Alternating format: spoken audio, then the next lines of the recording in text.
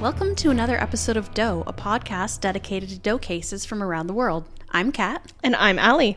So, back with another forensic fact. This time it's about fingerprints. I don't know if I've talked about fingerprints before.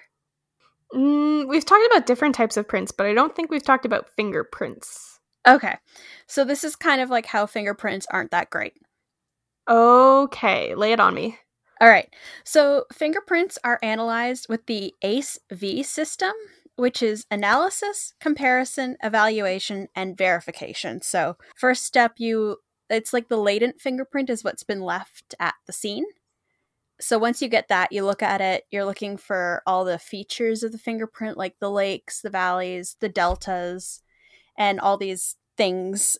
And then you compare it to your exemplar prints, which are going to be like taken from someone's arrest record, or if you get someone's fingerprints as a suspect, something like that. And then after that is the evaluation, where you evaluate how good the comparison is. And then you get verification, which is somebody else looks at it and tells you if they agree or not, basically. But the problem with fingerprints as evidence versus like DNA is that a fingerprint examination was developed solely for the purpose of litigation rather than developing with, quote, disinterested self-testing. Oh, and this is all from a critical review I did in one of my classes. Oh, interesting. Okay, so basically that means that like fingerprints, it wasn't like unbiased. Like, yeah. It was like, okay. There's also no single standard for fingerprint examiners to follow, meaning that there's a lot of subjectivity in the process. That seems like a big deal, because that seems like something that should absolutely be standardized. It is, but the problem is that it's hard to standardize it, because the whole thing is like, well, this looks like this feature to me, this looks like this feature to me. Oh, I see. It's kind of like it's open to interpretation. Yeah, exactly. And another problem is that the verification step is often performed by someone within the same agency as the first examiner, so not from a neutral party. Yeah, I was going to say that does not sound neutral. That doesn't seem like a scientific process. It's not. It's a technical process, not scientific. That would probably be an issue. Does that mean that basically what you're saying is that fingerprints aren't like a solid evidence? Exactly. So they're treated like it, but when you look at the standards put in place for what can be used as evidence in a trial, it technically doesn't work with it. I would have thought that because everybody talks about them all the time, that fingerprints would have been like so solid. I know. I was super surprised when I started doing this critical review and was like, oh wait, fingerprints are actually kind of terrible. That's so backwards. And even worse, around 2011, the first large-scale study on the accuracy of fingerprint analysis was performed. It used 169 latent print examiners with a median 10 years experience. So from a pool of 744, each examiner was given about 100 pairs of latent fingerprints that were unintentional. So not like, that you're putting down this fingerprint to be examined later, so you're going to make it nice and clear. It was just like regular touching stuff. And they were also given exemplar fingerprints, which were collected within a controlled environment. So like mimicking when someone's arrested and their fingerprints are taken. And so, sorry, what was the study? What did the study show? How accurate fingerprint analysis is. And was it accurate, or was it? Well, of these examiners, 85% committed at least one false negative. Uh-oh, that's not good. No, that's a lot. And 3% committed false positives.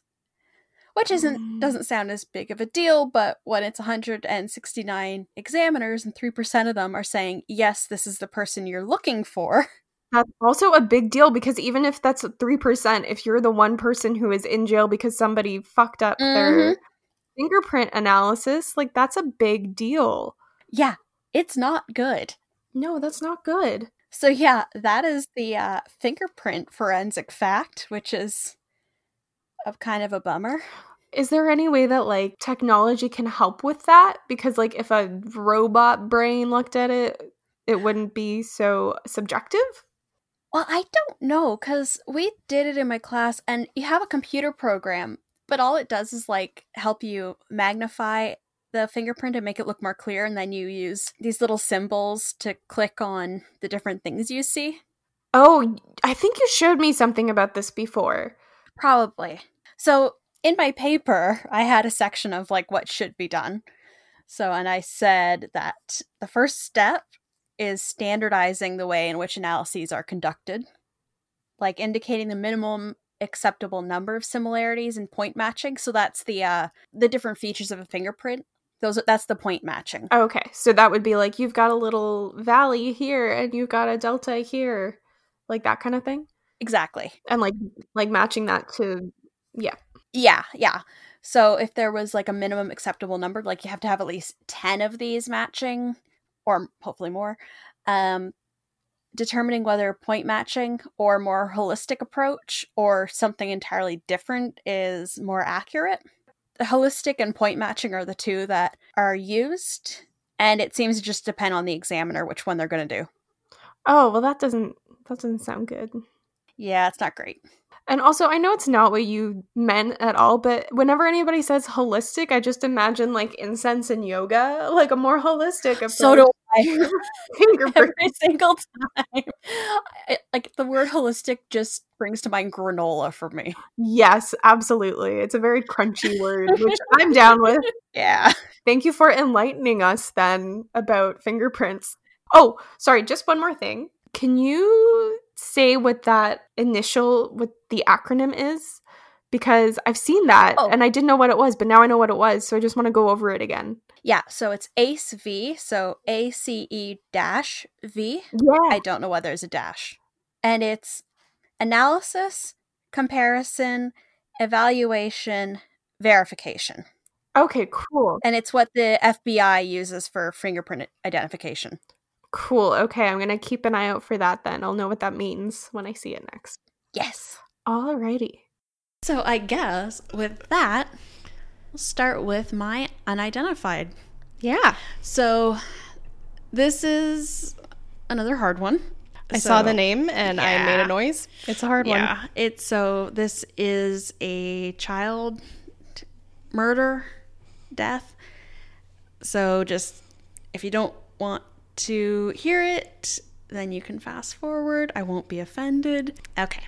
So this is a case that was suggested by Jacqueline, so thank you very much. Yes, thank you. I'm trying to remember which one she suggested last time. Beth Doe. Was it Beth Doe? Okay. She gives good suggestions. Yes. Okay, so on December 5th, 1982, at around 7 a.m., the Jackson County Sheriff's Office received a call from a truck driver reporting a woman in a blue plaid shirt floating face down in the Escatawpa River near a bridge off the eastbound Interstate 10 in Moss Point, Mississippi. A sheriff's deputy attended the scene, but there was no body. So he expanded his search radius and soon found a body. But rather than a woman, he had discovered the partially submerged body of a little girl, face up in the weeds by the bridge. That's so rough. Yeah.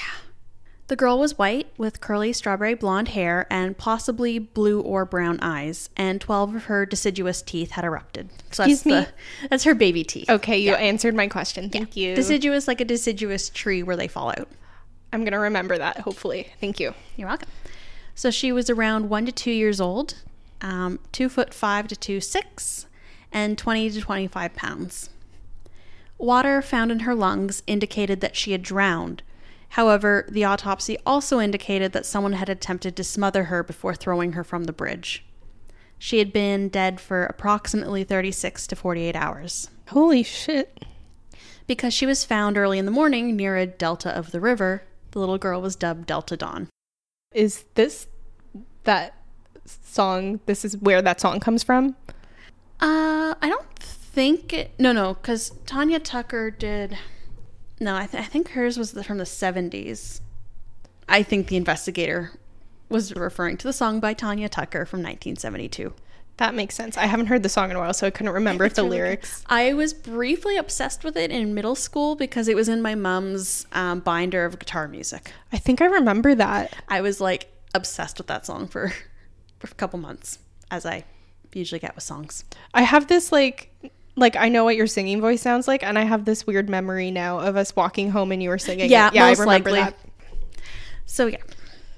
Unlike the body spotted by the truck driver, Delta Dawn was not dressed in blue. Instead, she was wearing a Cradle Togs brand pink and white dress decorated with 3 flowers on the front and a button-up back, as well as a disposable diaper. That's so rough. I know.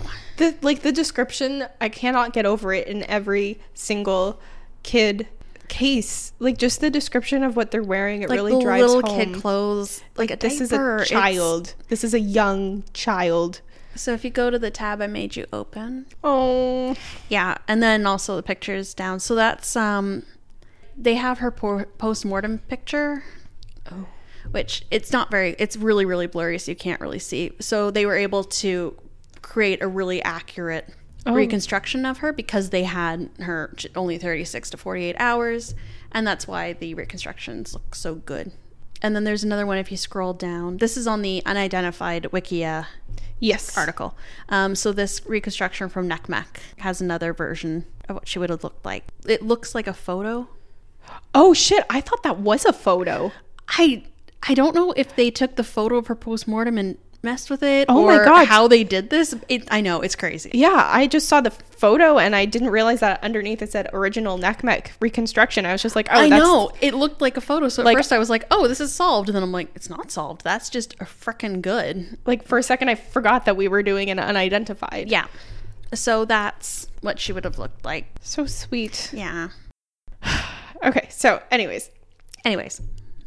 Okay. Not only was it highly unlikely that the truck driver had mistaken a little girl in a pink and white dress for an adult woman in blue plaid, but the spot where Delta Dawn was found was so thick with weeds that spotting her from the road would have been virtually impossible.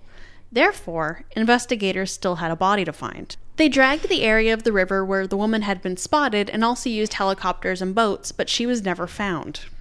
However, on December 8th, around 55 meters from where Delta Dawn had been found, under the same bridge, they found another body. So this was only 3 days after?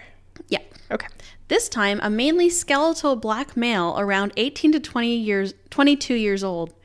He was beneath the eastbound I-10 bridge from which he'd likely been thrown, and investigators believed he'd been there for at least 6 months, meaning he was very unlikely to be connected to Delta Dawn. This man remains unidentified. So they just happened to find another body. Oh my gosh. So this bridge was like... It seems to be like prime dumping ground. Yikes. Easily accessible. Like there's a river. I don't know how fast moving it is. I kind of forgot to look at that. It must be somewhat fast moving because there was definitely a body that the truck driver spotted. Yeah. For sure. And it's hard to mix those two up. Like, I'm just thinking about, like, the size. And as I get into it later, you'll see why. Like, there definitely was another body. Oh, okay. So this is where the case feels a bit similar to the Babes in the Woods for me. Early on December 3rd, so 2 days before Delta Dawn was discovered, a young woman wearing a blue plaid shirt and blue jeans and carrying a female toddler was seen by multiple witnesses in the area. They were first seen on Mississippi State Highway 63, and then on National Interstate 10 near the Alabama border, the same road where Delta Dawn was found. That cannot be coincidence, right? There's no way. There's no way. That has to be them. The last sighting was of them going west along Interstate 10 between midnight and 1 a.m. near the truck scales by the Alabama-Mississippi border. All witness reports agree that the woman seemed in distress, but she refused any help from passing drivers. There was also a report from a woman who had been monitoring CB radio. I don't know why. Is this just a thing people did? That was a huge thing back then. It was like the in thing to be like, have like a CB radio and like listen in. For what? There was no internet, Caitlin. But there were books. TV was a thing. Honestly, this is just me extrapolating. Go outside. This is just me thinking from like a 2020 brain. Sometimes when I'm lonely, I go on Twitter and you feel like a little bit more connected. I feel like maybe it's that. Maybe. Like it's like there's other people. It's like listening to people recite a message board. Like, you know? Okay. I like that. I think that's probably what it was. I don't know. But yeah, the woman reported hearing truck drivers, quote, raising a boatload of hell, which is a phrase I need to add to my vernacular. I was literally just thinking I'm going to use that. Because it is my favorite now. Yep. About a distressed barefoot woman carrying a coatless female toddler along Interstate 10. So it's most likely that this is the woman the truck driver spotted in the river, and the toddler she was carrying was Delta Dawn. This is extremely obvious, but I just want to make sure that truck driver that saw them is not the same truck driver that saw them in the river. Oh, like the ones... No, she was hearing a bunch of different truck drivers talking about... Okay. Like, talking to each other over radio about what they were seeing. Gotcha. Okay, I understand it There now. were so many witnesses, like, along that road seeing saying them. There's a woman with a coatless female toddler. Yeah, and it's December. they were trying to offer help and being like, what the hell's going on? Yeah. It is strange that nobody called the police, like, because I'm sure there has to have been a house or a restaurant or something along that route that they could have gone and been like, hey, there's this woman just like walking along the highway. Yeah, I didn't see any reports that anyone like called the police about it. You would hope that someone would do that, but also like truck drivers have like hard deadlines and yeah, things. They do. But it was also not just truck drivers, it was like regular... Oh, okay. There were regular drivers also spotting. That excuse doesn't fly for them. Yeah, because truck drivers, I'm like, okay, I can understand. Yeah. But like the regular drivers, I'm like... You should call somebody about that. Yeah, so I'm like, don't know if anybody actually did or not. Yep. Also, like, not only is it like they seem like they are in distress, but just anyone walking along an interstate. I've called up the cops about someone walking along the interstate before. Yep. And having said that, I don't know if the Interstate 10 near the Alabama border is like a 2-lane highway that's not... Well, it sounds like it was pretty well trodden. Yeah, because I wasn't sure, but then like hearing all these, like a bunch of truck drivers, all these regular drivers, it sounded like there were a bunch of people that spotted her. Yeah, so I would say somebody should have called. Yeah. You see something, say something. Yes. Is that an army quote? I don't know. Maybe a World War II thing? I don't know. Anyway, so tons of witnesses. So Delta Dawn is now buried in Jackson County Memorial Park after Deputy Virgil Moore and his wife Mary Ann arranged for a proper burial and a funeral that was attended by 200 people. Delta Dawn's gravestone is inscribed with Baby Jane, the name chosen by Mary Ann. Oh. And there's a bunch of like little figurines and a rosary and so someone's keeping it silk up. Flowers. Yeah. That's really sweet. And there's also this little cross. Oh, I see that. I didn't see this mentioned in where I was reading about her, but I kind of think that's probably either like an old grave marker or by where she was found. I was going to say that looks like a road grave It does look marker. like a roadside marker. Sorry if I missed it. Did you see if there's DNA available? Yeah. Oh, and I didn't even notice this. Someone suggested that she could have been Brandy Krajewski. She's been ruled out. Brandy Lee Krajewski was a toddler believed to have been kidnapped and murdered in 1982. And that's from Unidentified Wikipedia. Yeah. Our Bible. And Did you say Bible? Yes, it is our Bible. Oh, our Bible. I said Yes. Or Bible. I'm like, no, it's called Identified Wiki. I didn't read that from the Bible. Like, I'm pretty sure it's not called the Bible. No. But she's been ruled out. So the sources I used for this were Find a Grave, the Doe Network, NamUs, Wikipedia, and Unidentified Wikia, and NCMEC. And on the Find a Grave, they have a picture someone posted of a little girl that isn't a reconstruction. It's like a photo. Does someone know something? But I don't know who this girl is. I kind of think that maybe someone was like, oh, maybe this is her. She looks a lot like that reconstruction. Yeah. So again, I was like, oh, this has been solved. But no, and I have no idea who this little girl is. Oh, that's so heartbreaking. So it feels like it was her mother was with her and is the one that did something. I feel like she's distressed. It feels Kinda like it leads might to be that. a murder-suicide situation. Unfortunately, Like it if feels she like it. threw her daughter into the river and then jumped in after her. And that's why I kind of think that maybe there's a good current in the river, or at least the middle. Like if Delta Dawn got stuck in the weeds to the side, but say the mother was like more in the middle and then got taken out by the current, and that's why they couldn't find her, because if they were only dragging a certain amount, maybe she's like far off. Yeah, that's a very good theory. So I'm wondering, like, maybe, because I don't think it was like she was alive floating face down in the river. It does not I don't sound like think that. so. No. Because I was like, oh, maybe she had regrets and jumped in after to like get her out, and then was gone by the time the police got there. But no, I think her body got swept away. Yeah, that's what it sounds like. And so yeah, that's the really sad case of Delta Dawn. Thank you for the suggestion, Jacqueline. Yes, we really appreciate it. Do you have an obsession with true crime? Are you intrigued by the mystery and the rabbit holes surrounding unsolved cases? And can you appreciate the snark and humor of an exhausted mother of 2 young children? Then you should click subscribe to Naptime Nancy podcast. Throw on some Baby Shark for your kids or pet or partner. Slide your headphones on and join me as I talk some true crime during nap time. Available on iTunes, Stitcher, Podbean, Audio Boom, and other listening apps. Should I start with mine? Yes. Okay. Tell me you're unidentified. Okay, so we're going from a very young person to a very old person. Okay. My sources for this case are the Unidentified Wiki, NamUs, the Doe Network, and I also used a WebSleuth thread and a Reddit thread for the theories section. As always, I will link these in the show notes, and I'm also going to shout out specific users because I did not think of any of these theories by myself. I just think this one is so interesting because it's I'm excited. It's an identity theft one. Yes. Which is like... No, when it's identity theft, I want all the theories. All of the theories. All of the theories. Okay. So Okay. Tell me. Here is the case of Peter Turner. On March 31st, 2005, an elderly white man walked into the Christians in Action thrift store in San Angelo, Texas. While in the store, he had a heart attack. He died in the Shannon Hospital ICU the same day. He was thought to be 70 to 100 years old. Oh, okay. So I think that's the first time we said 100 on this podcast. Oh, yes.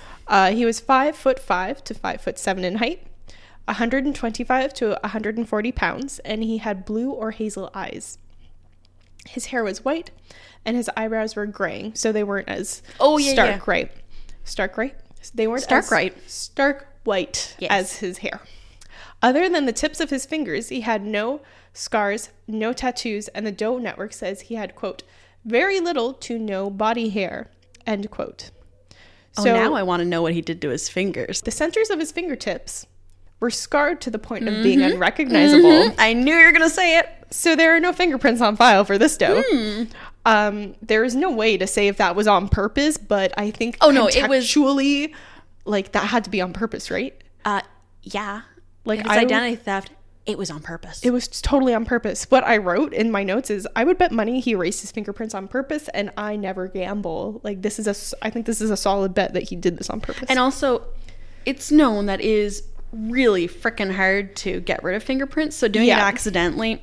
Like, how are you going to do that? I was thinking about that. Yeah. Like, because even if you burn them, they're going to... Yeah. Unless you burn them so badly that your skin can't grow back. Which is... You would probably only do that specifically to only your fingerprints on purpose. Yeah, I'm like, how would you do that accidentally? Yeah. I don't... Yeah, I don't understand. So, there are no descriptions of the clothes he was wearing, but his glasses are typical grandpa glasses. Yeah, I was going to say, he's probably wearing old man clothes. Yes, so I have sent you a photo.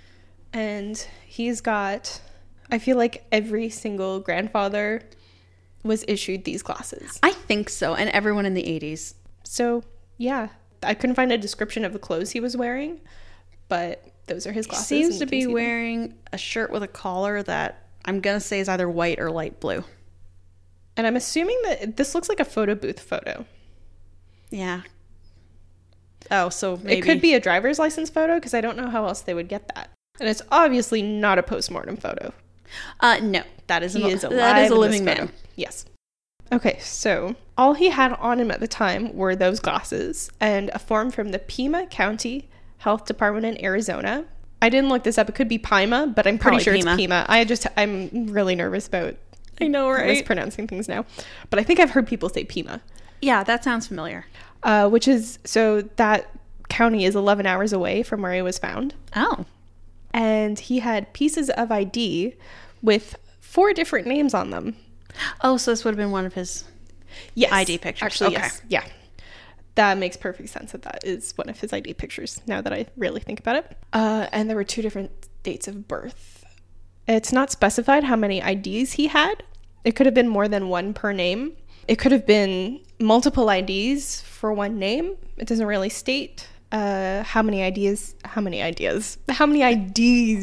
he had. And it also didn't state the type, so it didn't say if they were all driver's licenses or other IDs. I almost said health card, and then I remembered we're not in Canada. We're in Canada. We have health cards. But we in the story are not in Canada. No, we are not. We are in Texas. Yes. A San Angelo Standard Times article from 2010 by Jennifer Rios describes some of the IDs as, quote, typed with a name penned onto it, unquote, which feels far too old school. For 2005, this seems so old school. I think one of my mom's old IDs is like that, and that's from like the 80s. Yeah, it's very like we were in high school at this time, and I remember we had like a printing machine. Like we could print our own ID cards. And our student IDs were all typed. Like we didn't write our own names on them. Because I still have all mine. Me too. I love them. Memory lane. But yeah, so I think that this is like, it's really obvious that these are doctored, obviously, because there's 4 different names. But and also if that photo was from one of his fake IDs, that's for sure not like a professional. No, it's go to like the DMV. It's like you can see the creases in the photo booth fabric. Yeah. And I couldn't find any more info about the health form that he was carrying as well. Yeah. The Standard Times article also mentions that the man had medications as well, but I haven't also seen any other mention about those medications. So here are the names that were on the IDs. Roger S. Smith of Enid, Oklahoma, Gerald Brown, Harold Freisinger, and Peter Turner. I was like, oh, he's going for all these standard names, and then, wait, what the hell was the third one? Extremely not standard. It's like, okay, buddy. And the birth dates used were February 2nd, 1922, and July 2nd, 1924. Huh. So, unless he really wanted to be an Aquarius. I mean, we all do. Caitlin's an Aquarius. I am. So, unless he was doing it via astrology, which I would be like, oh, I get to choose my chart? Yes, please. Or unless he was, like, stealing the identity of an actual person, and those were the only ones he could get his hands on that were from the 20s and therefore correlated the most with his age. I didn't see any mention of the IDs being stolen versus made up. So I'm going to go with them being made up because of the description of them being written. Yeah, okay. And not having like, because normally when people steal like actual IDs, don't they normally have a birth certificate or something like that? You would think that he would have like more backup Okay. stuff. Like maybe he did have that, but it wasn't on him when he went to the thrift store. But yeah, I haven't seen it mentioned anywhere that these were stolen IDs. DNA is available, as well as dentals. He had an upper denture with 1 tooth missing, and the Doe Network described his like actual teeth, not his dentures, as edentulous. What now? That means he had no natural teeth. I did not know that was a word. I think I'm saying it right. Edentulous. Huh, that's a good word to know. It is. There is no discussion of his mannerisms by eyewitnesses and no mention of an accent.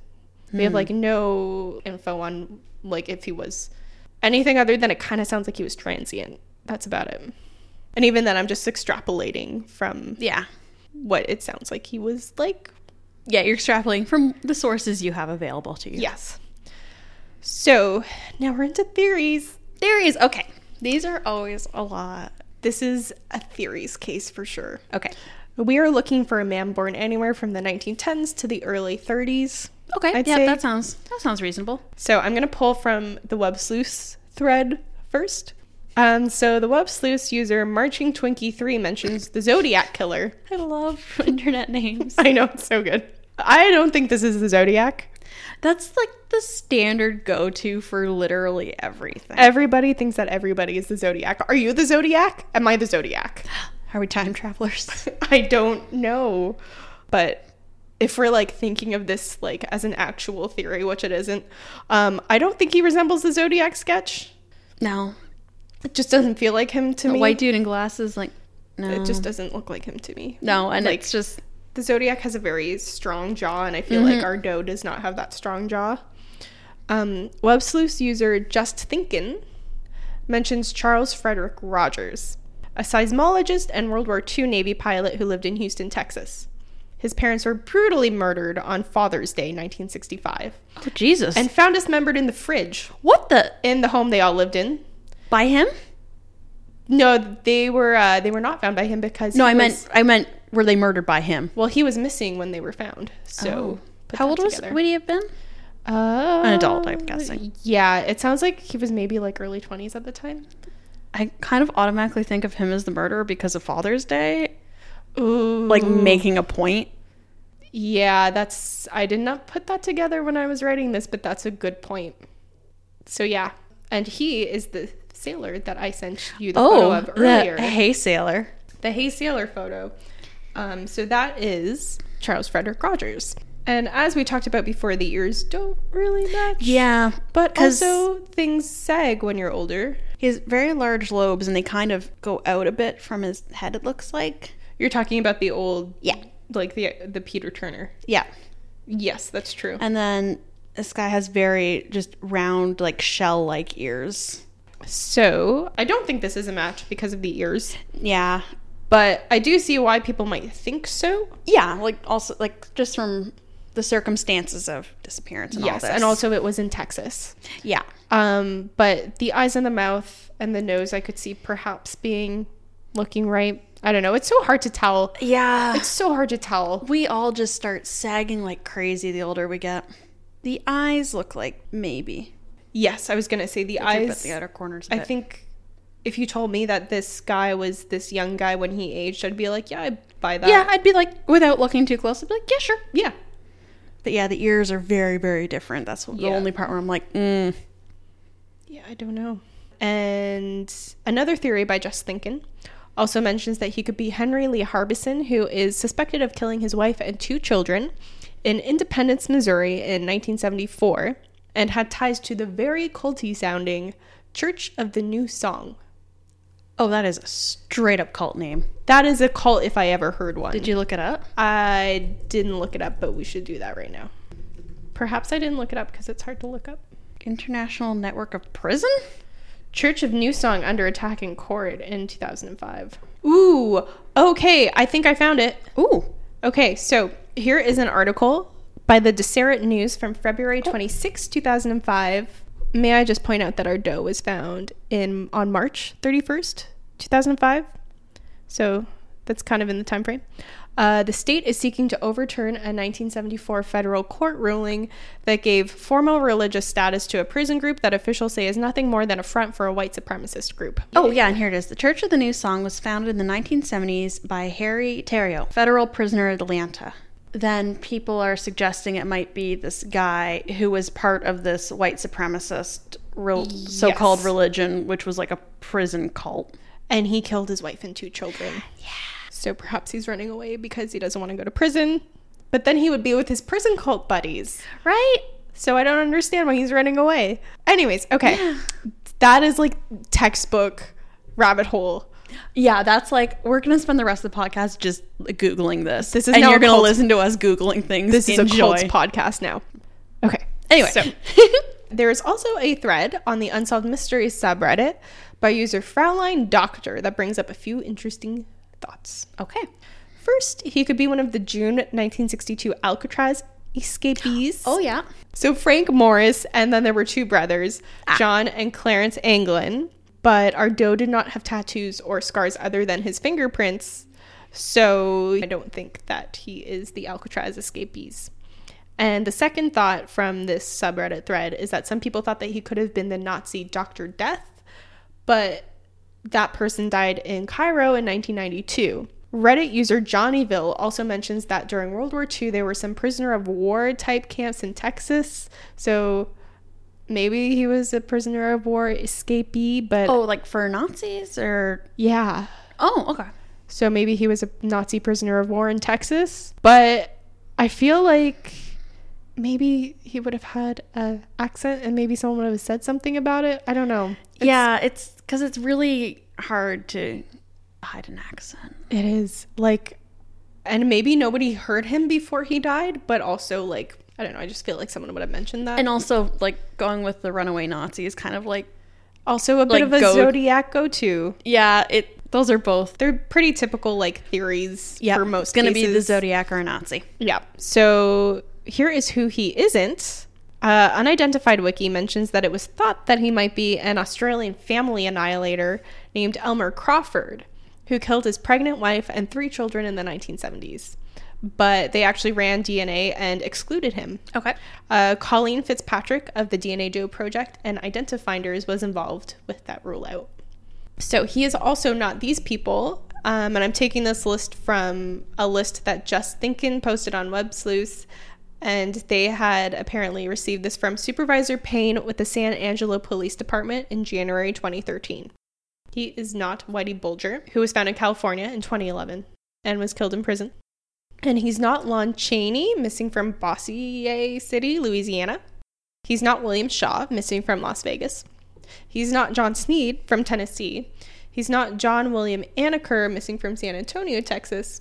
He's not Jerry E. Bergevin, an escaped convict. And he's also not Howard Kimball from West Virginia, who went missing on a road trip with stops in Las Vegas and Edmonton. I'm just mentioning that because he could have been because he was in the southern U.S. Yeah. And he is not Lee Hobart Abel Jr., and this is a really sad story. Lee was a homicide victim whose remains were found in 2012 in Florida, and he was a World War II vet on a fishing trip on his 78th birthday, but he didn't come home to his wife who was waiting for him. It breaks my heart. It's so sad. So I don't think he's this person, but I think that out of all of these people is probably the closest. I think that he could potentially, I wouldn't be surprised if he was Charles Frederick Rogers, who perhaps left Texas but came back thinking that enough time had passed that nobody would recognize him 6 hours away from Houston. A book called The Man on the Grassy Knoll came out in 1992 with the theory that Rogers was a CIA agent who killed JFK and he murdered his parents because they were figuring it out. Can we do a little check mark in the bingo? Oh my god. Killed JFK. That's also a theory. Even with all the video release, people are like, conspiracy theory of JFK. It's like, no, we have video evidence. Oh my god, sorry. I just remembered being 11 and being like, what if we didn't go to the moon? But my head just turned it into, what if there's no moon?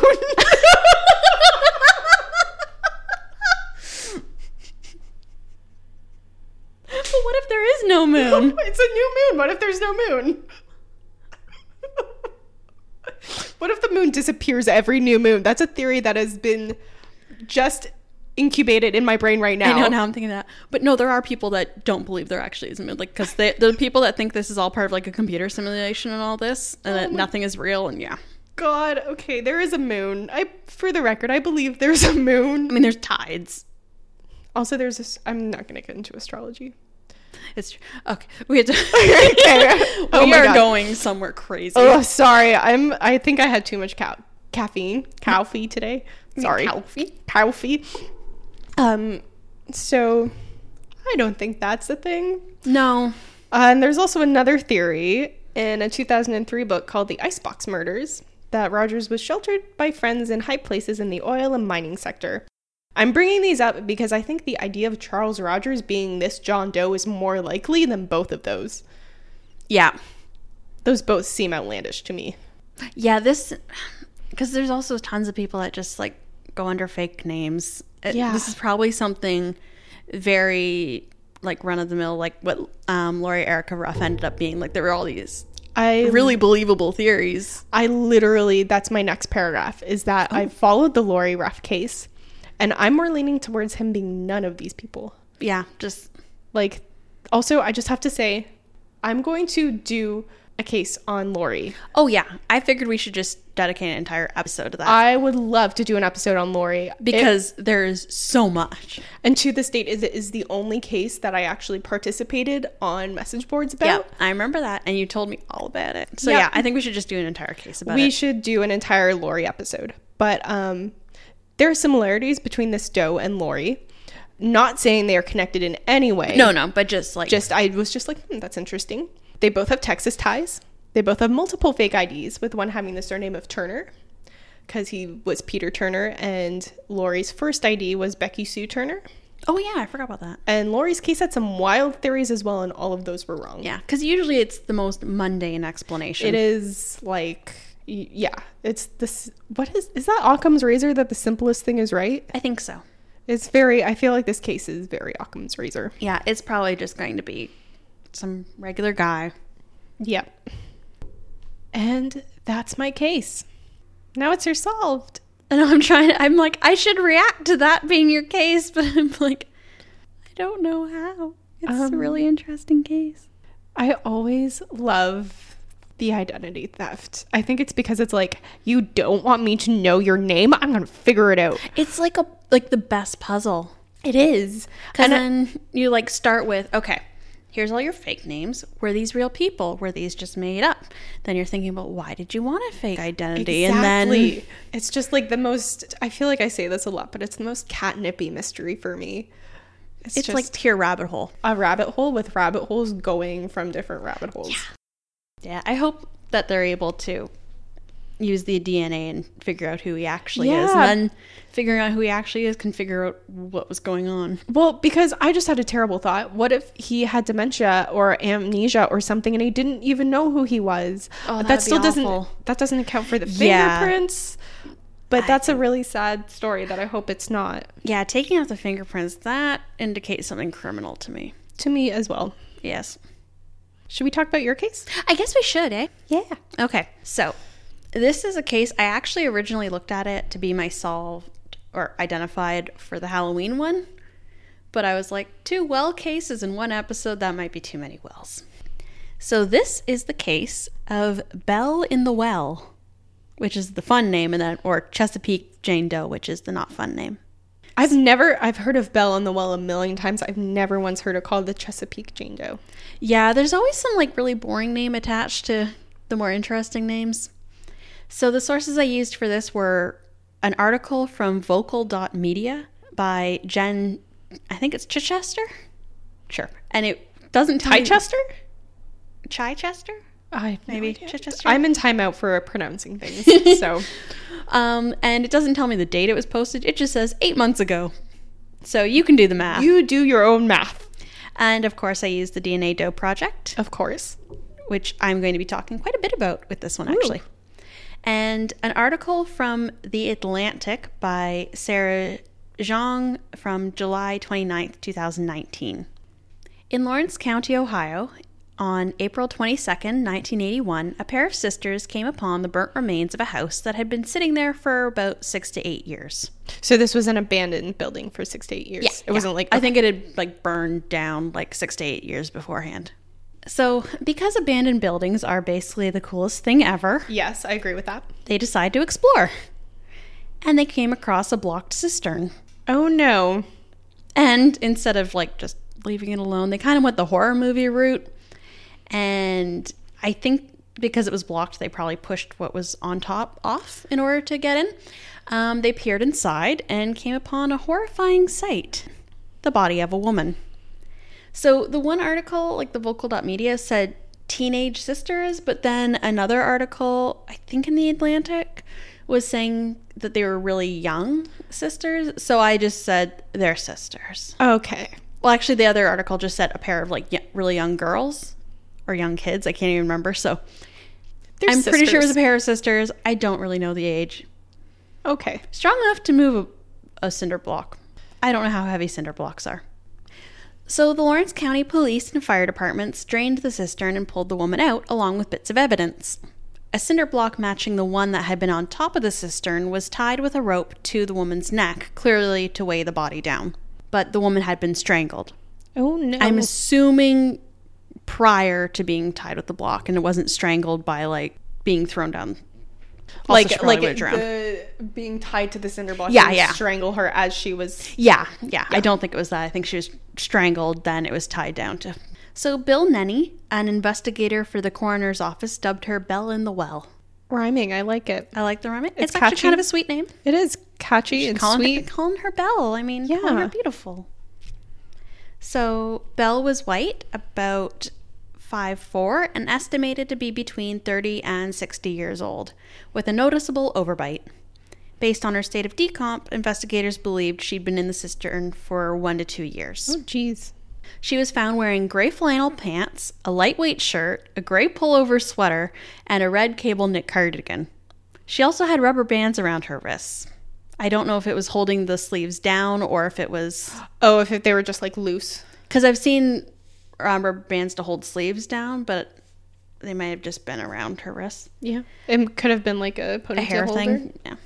The evidence pulled out with her body were a Jerry Falwell commemorative coin, and I've looked up who that is. He was an American televangelist So, an American Southern Baptist pastor, televangelist, and conservative activist.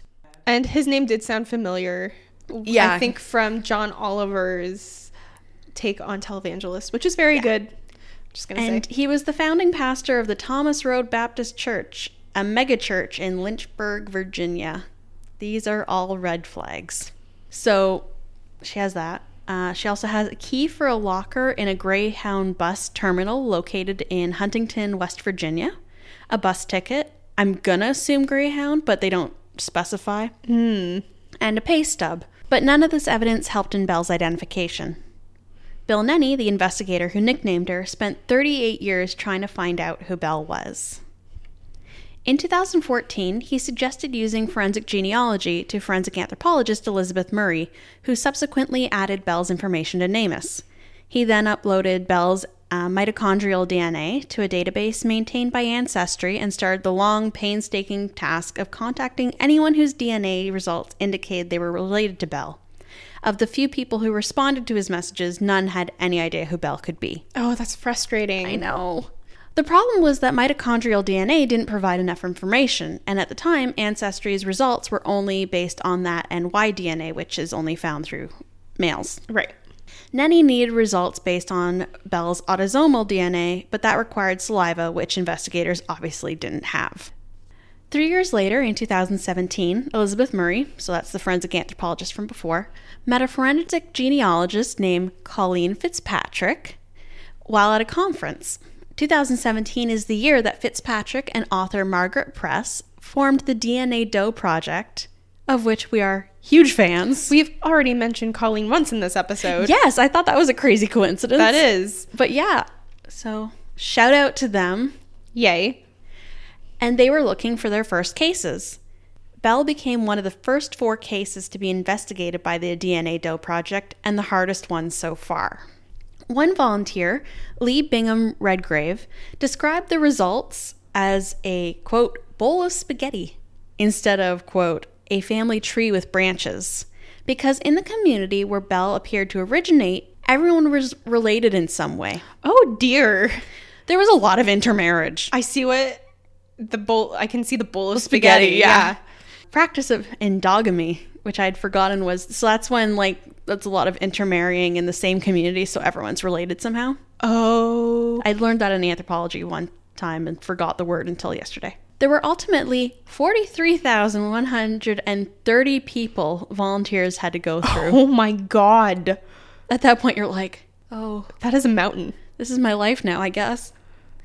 The biggest clue they had to go on was that Belle's parents didn't seem to be related. In January 2019, a Canadian with German ancestry uploaded their DNA to GEDmatch and showed up as a distant relative to Belle.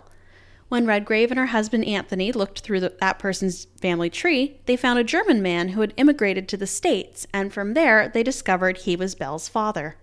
Solidifying that belief was a 1934 yearbook they found on eBay, which contained a photo that bore a striking resemblance to Belle's facial approximation.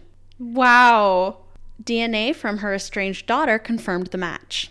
Wow. I knew you'd like that detail. I love that detail. And now I'm like, wait, there's yearbook sellers? I wonder if I can find my dad's yearbooks, because I think my dad told me that, a lot of his yearbooks and possibly school photos, my granny either gave away or, sold at a yard sale. I'm like, what strangers wanted your photos? Seriously, what? That is a little creepy. Oh my God. I'm a little alarmed. That is quite alarming. But now I'm like, I wonder if I could track down his yearbooks. You probably could. I'm going to have to ask him what schools he went to again and write them down and do search, because that would be fun. So for Belle, there's only the 2 images. So at the top of the DNA Doe Project page is the clay bust that was made. And you can see the underbite that they were talking about. Or overbite, yeah. Oh, overbite, yeah. And then if you go down... Oh, that's from her yearbook picture. So that's the one where they were like, oh, there's a really strong resemblance, which if you look at it, actually, yeah. If you ignore the hair on the clay bust, and if you just picture her smiling, and even the nose looks pretty on point. But yeah, that's her yearbook photo. And maybe as they get more information, we'll eventually have like maybe more photos of her, like with Deborah Jackson, how we started getting more photos of her after she was identified. Yeah. Finally, after 14 months of hard work, Belle had her name back. Louise Virginia Peterson Flesher was born June 16th, 1915 in West Virginia, meaning she would have been in her late 60s when she was murdered.